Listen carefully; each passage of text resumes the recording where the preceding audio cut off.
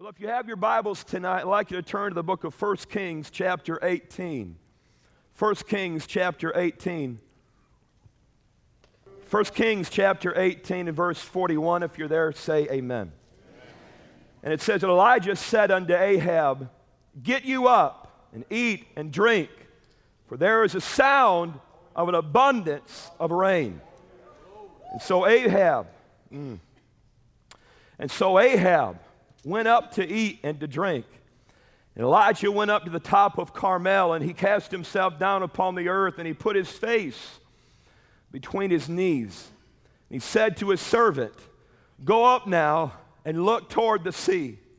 And he went up and looked and said, There is nothing. And he said, Go again 7 times.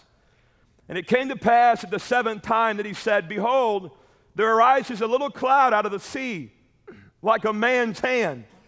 And he said, Go up, and saying to Ahab, Prepare your chariot, and get you down, that the rain stop you not. And it came to pass in the meanwhile that the heaven was black with clouds and wind, and there was a great rain. I said, there was a great rain.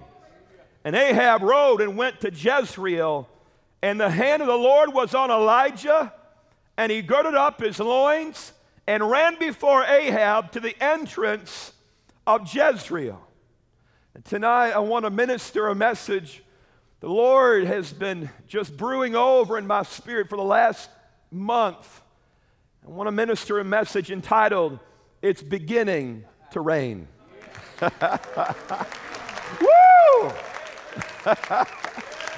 I feel it overflowing and bubbling up on the inside. I can't hold it in. It's beginning to rain. Hey, hallelujah. It's beginning to rain. Let's pray. Father, we just come before you tonight in the wonderful name of Jesus Christ. And Lord, we thank you for your anointing. We thank you, God, for your presence. And Lord, we're just asking you, Lord, for your anointing on me to minister, your anointing upon us to receive, and that Jesus, you would be glorified and that we would be edified. Lord, giving all the glory to you. I ask you, Lord, for freedom and liberty in the name of Jesus. We say it all in Jesus' name. Amen and amen. You know, over the past 20 years, the time that I've been here at the ministry, I've heard many messages, and those of you that have been here for a while, we've heard many messages from this platform, from this pulpit, actually from this passage of Scripture. I know I've heard Brother Donnie minister on it several times, Brother Swaggart as well. And for the most part, and there's different things that have been ministered on, but for the most part, the main thing that have been ministered on that I can remember over the last 20 years is mainly from the words of Elijah in verse 41, where Elijah told Ahab, there is a sound of an abundance of rain. There is a sound of an abundance of rain. As I'm thinking about it, I just recall, I can remember Brother Donnie in particular preaching that several times. There is a sound of an abundance of rain. And we've heard that many times over the years. The people, there's a sound of an abundance of rain. The rain is coming. We need to continue to seek the face of God because God's about to do something great. We've heard that word. There's a sound coming. There's a sound of an abundance of rain. It's a great move of God that's coming. You know, as I stand here tonight, I feel it so much in my spirit that no longer is it just a sound. I said, no longer is it just a sound. No longer is it just a cloud, that little cloud that we can see in the distance somewhere, but now God is moving in a great and mighty way right in front of our eyes. It is beginning to rain. Oh, hallelujah. It's beginning to rain. It's beginning to rain. What does that mean? That means that God is moving in a supernatural way, doing things that are absolutely impossible. I said, doing things that are absolutely impossible with man, but God is doing it right in front of us, right in our midst. God, help us to see what God is doing. I said, God, help us to see what God is doing. You know, I've been a student of Pentecostal history for several years now, and I was not raised necessarily in Pentecost. I was baptized in the Spirit when I was 16, and I like to say I've been Baptist and I've been Pentecostal, and it's better being Pentecostal. But even though I was raised in a Baptist home, for the most part, I love Pentecostal history. I love to study the revivals. I want to know my forefathers. I want to know the ones who went before me. I want to know what happened in the prior generations leading up to this generation. I want to know about it. And I've studied about the Azusa Street revival. I've studied about the Welsh revival led by Evan Roberts. Again, Azusa Street led by William Seymour. And the other great revivals that took place. And over the years, there has been in my heart, there's been a desire, and I know I'm not alone in this, but there has been a desire in my own heart as I've studied what God has done in the past, even the recent past, in the last 100 years. There's been a desire in my heart, and Lord, it says, Lord, you did it then. Lord, do it again, Lord. Lord, you did it in 1904 in Wales. God, you did it in 1906 to 1909 in Azusa Street. Then why not us, Lord, in this generation? God, do it again. Pour out your Holy Spirit in this generation. God, you are no respecter of persons. And even though culture has changed somewhat, and even though we're living in the modern days of technology and things like that has changed, but God, you have not changed. And our need has not changed. Even though culture has changed somewhat with technology and where everything is technology driven, William Seymour didn't have an iPhone. Probably didn't even have a phone. He had a newsletter. And even though things like that have changed, people have not changed. We have not changed. We still need the power of God to move. We still need the gospel. We still need the cross. We still need the blood of Jesus. Hey, we still need Jesus. We still need His Word. We still need the truth. We still need Him. In this generation, our generation, there's been a desire in my heart. I remember several years ago, God, as I was in prayer, in a season of prayer, God just, drove it into my spirit, those simple words, why not us, Lord? Why not us? Why not this generation? You did it then. I've heard Brother Swagger and Sister Swagger and Brother Donnie talk about what God has done in the past, but Lord, why not this generation? We need you to move again, Lord. We need you to move again. You know what? I believe that here we are seeing the beginning of a great move of God. I said we are seeing the beginning of a great move of God. And God is answering prayer. Do you hear me tonight? I said, God, what is God doing? God is answering prayer. That's what He's doing. We've sought the face of God for years. We've asked God to move for years. For years we've sought the face of God.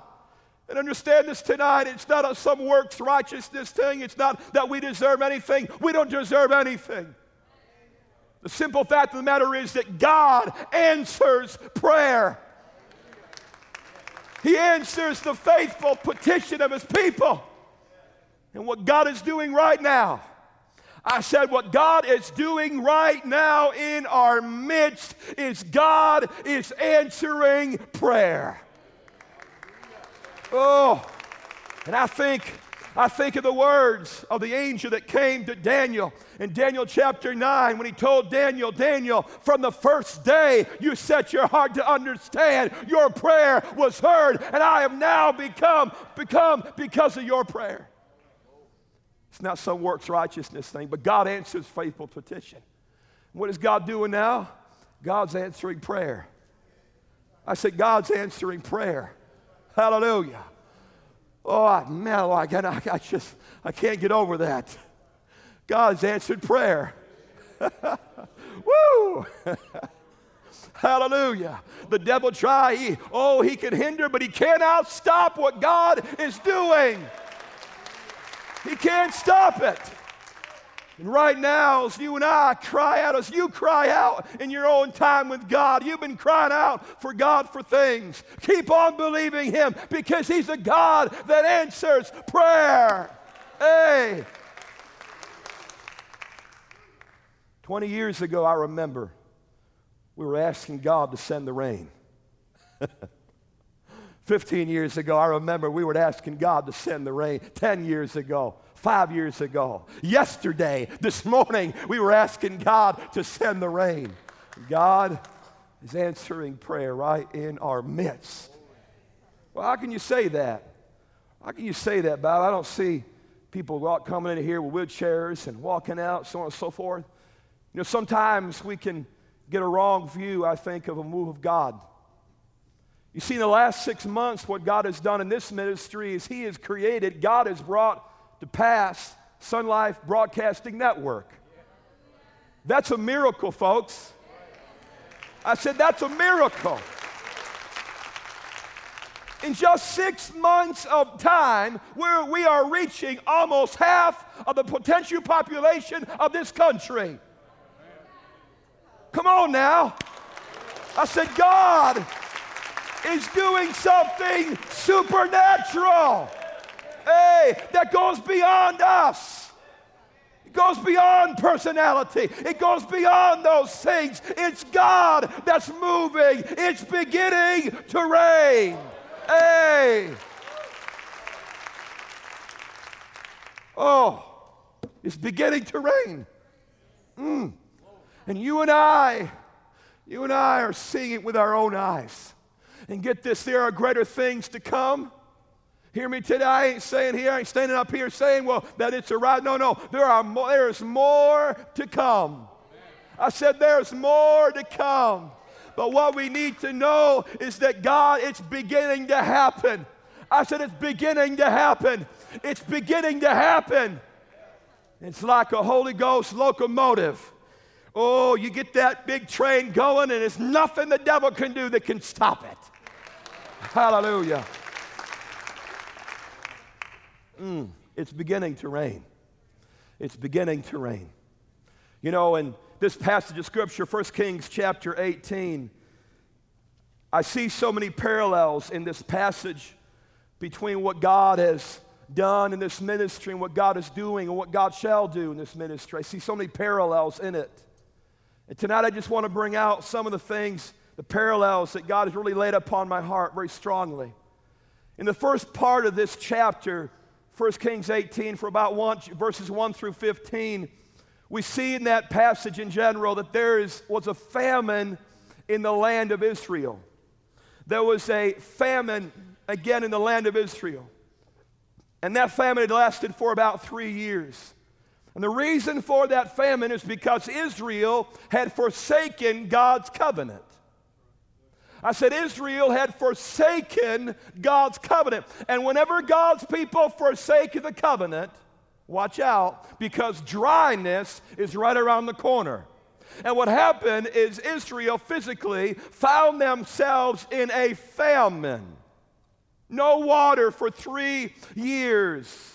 Dryness, emptiness, just a wilderness, a desert. All because they had forsaken the covenant. And again, whenever God's people forsake the covenant, what happens or the result is dryness. Even under the new covenant really is the cross. What Jesus has done for us at Calvary. Forsake the cross and the result is dryness. Cold, dry religion. You forsake your foundation. And that's what happened in Israel that day. You know what? I see the same thing happening in the world, in the church world today. It's been like that for quite a while. Just a spiritual famine, a famine of the Word, a famine of the truth, a famine of the moving and operation of the Holy Spirit, a famine. God raised up a man, Elijah. And we see in verse 18 that Elijah, can you look at it for a moment, verse 18 for a moment, 1 Kings 18, verse 18. Elijah came to Ahab, and he answered and said, I have not troubled Israel, but you and your father's house, and that you have forsaken the commandments of the Lord, and you have followed Balaam. And Elijah confronted Ahab. And he confronted him and said basically to Ahab, Ahab, you have led God's people into idolatry, into sin.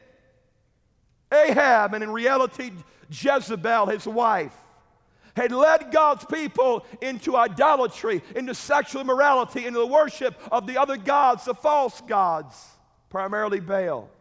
And there was a confrontation that was there. You know, it's interesting that in the church world today, people don't like confrontation. One of the things I've heard so many times, maybe you have too over the years, as regards this ministry, what are you calling out names for? What are you doing that? What are you being confrontational for? Well, God at times is confrontational. I said, God at times is confrontational. And God raised up Elijah to confront Ahab, to confront that false way, that wrong direction that they were going, to confront them, to confront them. And even in today's world, many in the church don't like to be confrontational. But get this, God's messengers, if they're speaking the truth, are not being confrontational just to be confrontational. They're not being confrontational to get ratings. Not being confrontational just because they like it. No, they're being confrontational because God has put the truth in their heart. God has put the love of God in their heart. They recognize, who am I not to speak the truth, not to speak the word of God? Something has to be said. I said something has to be said. Something has to be said. Elijah stood up, and one of the things you see has happened on this ministry, especially since 1997, is God has raised up this ministry like an Elijah voice. Like an Elijah voice, and it said, you're going the wrong direction. Just like Elijah, when he gathered Israel together, and he told them, how long do you hold between two opinions? How long do you waver between two opinions, Israel? And God has raised up this ministry. We're not the only ones, but God has raised up this ministry to be an Elijah voice that says, church, how long will you waver? How long will you hold between two opinions? It's either your way or it's God's way. It's either your way, church, or it's God's way. And God's way is the cross. I said, God's way is the cross. Not a wooden beam, not a pulpit, not a steeple, not a Christian t-shirt. His pain, our gain, nothing wrong with that, but it's not about that. It's not about a man or a ministry. It's about what Jesus Christ did for us at Calvary. And how long, church, will you go your own way? Come back to our foundation. Come back to our foundation. I remember studying several years ago the foundation or the roots of the Assemblies of God denomination. And when they first began, the first message that was ever preached at their general council meeting in 1914 in Hot Springs, Arkansas, the first message that was ever preached was the finished work of Calvary. Do you hear what I'm saying tonight? The first message ever preached, that's what their roots are. The finished work of Calvary. The finished work of Calvary. God was using a man by the name of William Durham during that time. From 1907 to about 1913, I believe it was, when he finally passed away. God had raised up this man. He was a Baptist minister from Chicago. He came to Azusa Street and got baptized with the Holy Ghost. But he began to see some error in the church, specifically in regards to sanctification. And he began to see that this doctrine of instant sanctification is not right.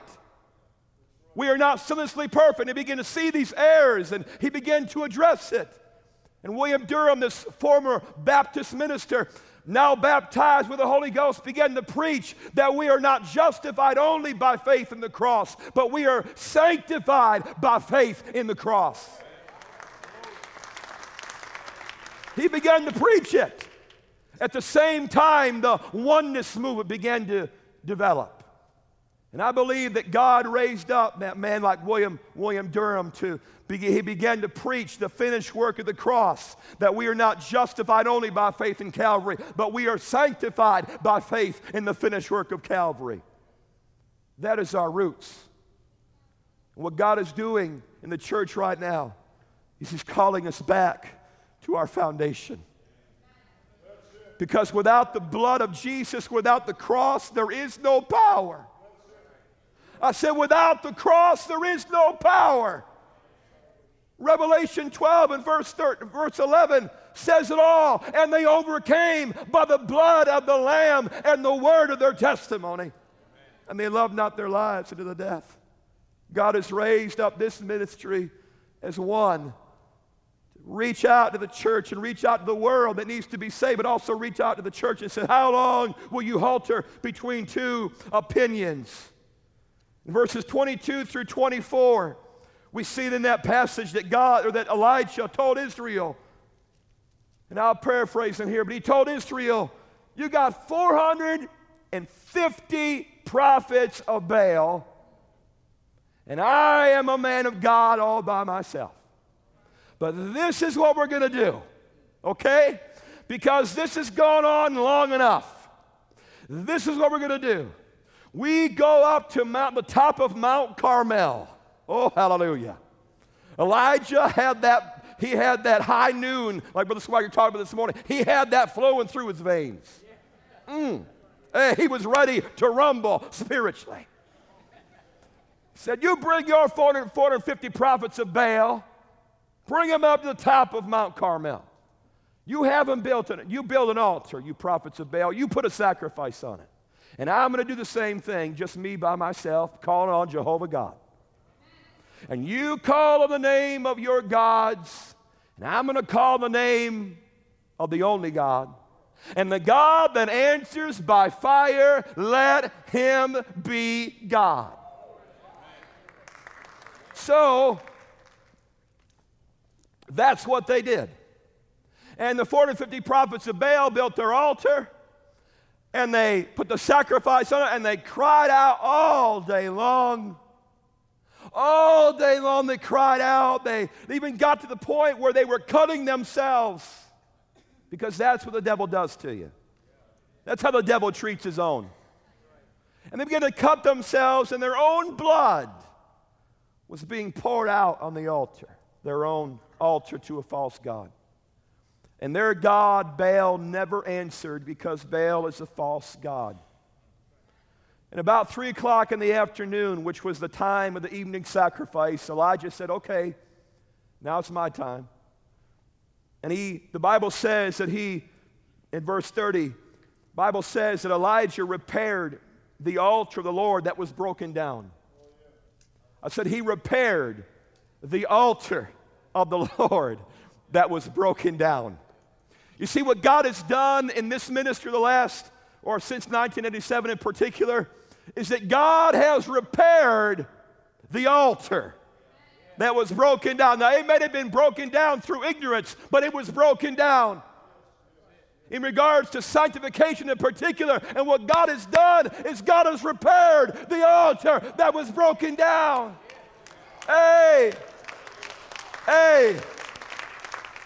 And individually, we are some folks in this house, and I'm talking to some people watching by television, listening by radio, that the altar of the Lord has been repaired in your life.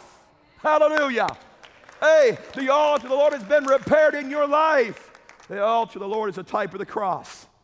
Not just in regards to salvation, but in regards to everything. Our whole Christian life.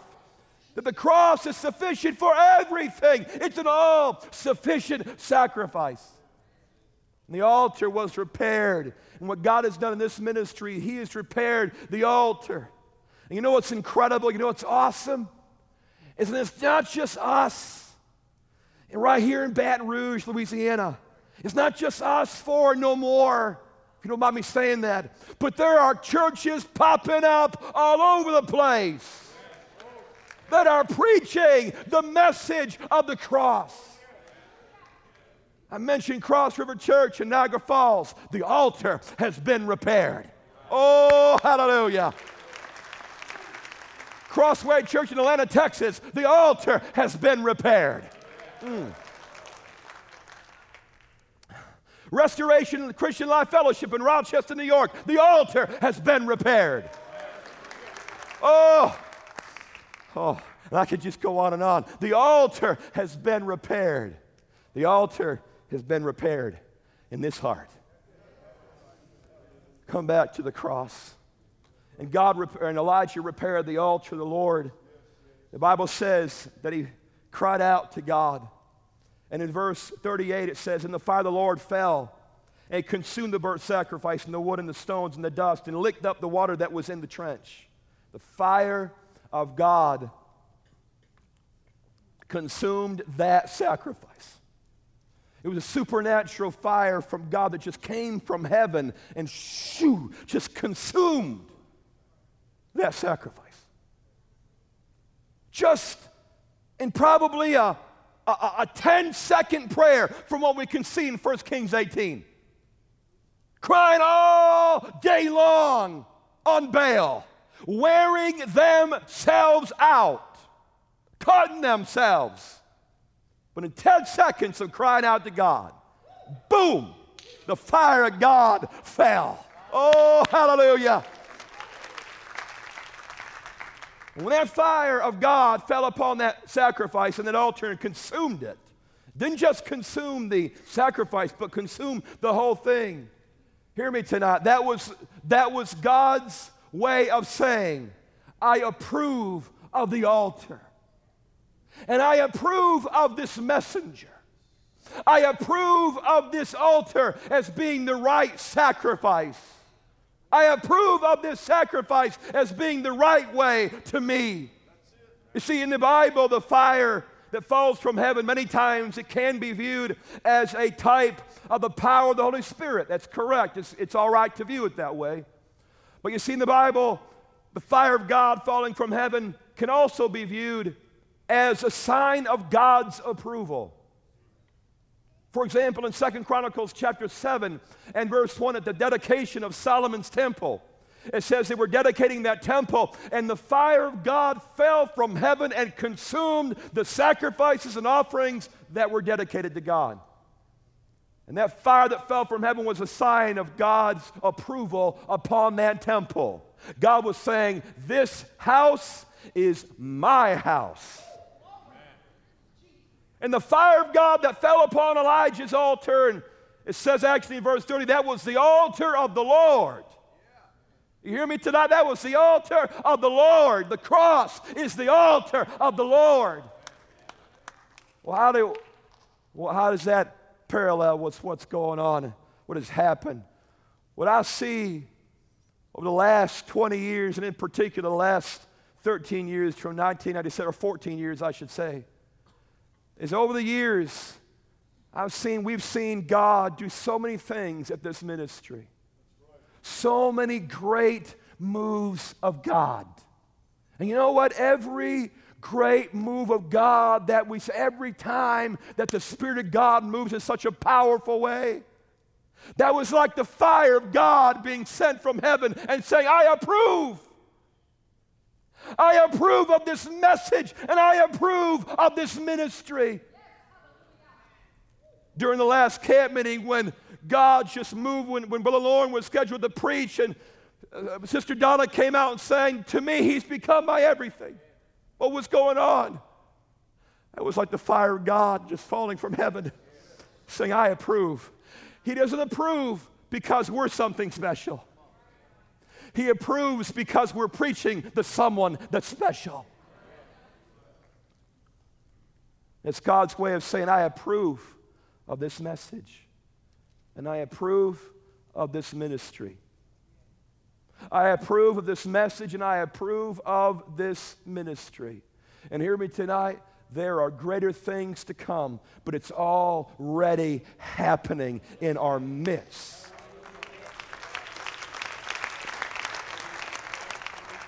It goes on to say in verse 41 that Elijah told Ahab, Ahab, you're a dirty, rotten scoundrel of a king, you get up and eat and drink. For there's a sound of abundance of rain. He said, get up, for there's a sound of an abundance of rain. The Bible says in 42 and 43 that Ahab went, but Elijah went to the top of Mount Carmel in verse 42, and it says that he put his face between his knees, and he began to seek the face of God. And in that place of seeking God, he told his servant, go look towards the Mediterranean Sea. Go look there. Do you see anything? And his servant went and came back and said, I don't see anything. And Elijah told his servants, you go back 7 times. Go back 7 times. 1, 2, 3, 4, 5, 6, 7. Go back 7 times. 7 is God's number of perfection. You keep going back. You keep going back. Keep believing. Hallelujah. You know, the years, that's one thing I've seen. It's one thing I've seen in this ministry. It doesn't make us great, it makes our God great. One of the things I've seen is that we keep on going back. Hey, we keep on going back. We keep on believing. We keep on believing. No matter how it looks, we keep on going back. We keep on believing. Keep on believing. Tonight, whatever your situation is in, you keep on going back. Go back. Well, I don't see anything. Go back. I don't see anything. Go back. I don't see anything. Go back in the name of Jesus. And it says that Elijah in verse 44, the time finally came the 7th time that there was a size or cloud the size of a man's hand, and he told Ahab, you prepare your chariot and get you down that the rain stop you not. Verse 45, the rains came, it began to rain, and it says in verse 45 that it was a great rain. And in verse 46, it says the hand of the Lord was on Elijah. And he girded up his loins and ran before Ahab to the entrance of Jezreel. And the singers and musicians can come back if they would. It says in verse 46, again, that the hand of the Lord came upon Elijah. He girded up his loins and ran before Ahab to the entrance of Jezreel. What's so big about that? Well, if you realize that Elijah was an older gentleman, he was a more experienced man, probably in his 70s, maybe even in his 80s. The Bible says the hand of the Lord, which what that means is the power of the Holy Ghost came on him. The power of God came upon this man that was in his 70s, maybe even in his 80s, or maybe even more than that. And those that age don't outrun chariots. But the Bible says that the hand of the Lord came upon him. and he outran Ahab's chariot to Jezreel. Hey, hallelujah. He outran it. He outran it. And that first step was a doozy. Elijah, God laid it on Elijah's heart to go to Jezreel. And boom, he took that first step, and the power of God came all over him. And he began to run. He began to run. He began to run. And get this, Jezreel was 25 miles away. 25 miles away. That was the first marathon in the Bible. 25 miles away, and he was this older man outrunning a chariot. Oh, hallelujah. Oh, my Lord, I could just imagine Ahab as he was riding that chariot. All of a sudden, he looks beside him, and there's Elijah booking right past him. Woo! Hallelujah. Right past him. Right on by him. Hey! Hey! Hallelujah. What in the world is going on? Elijah outran that Ahab all the way to Jezreel. You know what is it about that? What do we see in that? I see in that there's two things. Is number one, God is speeding things up. Come on now. We ain't got much time left. God said God is speeding things up in a supernatural way. In a way that's beyond us. Because time is short. I said time is short. And God is speeding things up. Another thing we see is that God is giving supernatural strength to do what needs to be done. I said God is giving supernatural strength. Hear me now. From the pulpit to the pew. From the pulpit, from the singer, from the choir, to every part, God is giving supernatural strength. To those of you that are watching by television, listening by radio or the internet, you support this work, or you're going to support this work. God is going to give you supernatural strength. God is speeding things up. We don't have much time left. And God is doing something supernatural right in our midst. Stand to your feet if you would, please.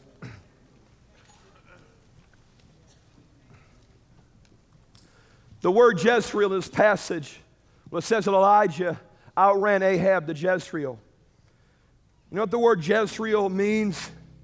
The word Jezreel actually means two things. It means a place of sowing. Not sowing cloth, but sowing seed. It also means God is sowing. It's a place, you could say, Jezreel was a place, symbolically, where God is sowing seed. Oh, yes. Oh, come on now. Where God is sowing where some seed is being sown. And you know where God has taken us individually and this ministry as a whole? God's taken us somewhere. God is giving us supernatural strength. He's speeding things up because there is seed that needs to be sowed to the world, to the church. Yes. But tonight you may feel in your heart, well, Brother Bob, I don't feel like it's raining. Yes, it is. I'm tired. Yes, it is. I certainly don't feel like Elijah outrunning anything. Praise God for Jesus. Tonight you may be weary in your heart. You may be weary in your body. But you know, the word of Jesus is simply this: just come. Praise Just come. It's already bought and paid for. That's the message of the cross. It's already purchased for you. Just come. Just believe and rest. Hallelujah. As you pray, do it from a place of believing and resting. As you worship, do it from a place of believing and resting. As you labor, do it from a place of believing and resting, believing and resting, believing and resting. As you're out running Ahab's chariot, do it from a place of believing and resting in what Jesus did for us at Calvary. Hallelujah. Amen. Lord, we just thank you for your word tonight. We just ask you, Lord, for your grace and your strength. We ask you, Lord, for your focus, Lord, to see what you're doing, to see what you're doing right in our midst, to see it, to be thankful, to press in, to believe you, and rest in what you've done for us at Calvary. Lord, we say it all in Jesus' wonderful name. Amen and amen. If you want to come to the altar, you're more than welcome to. Oh, God well, bless you.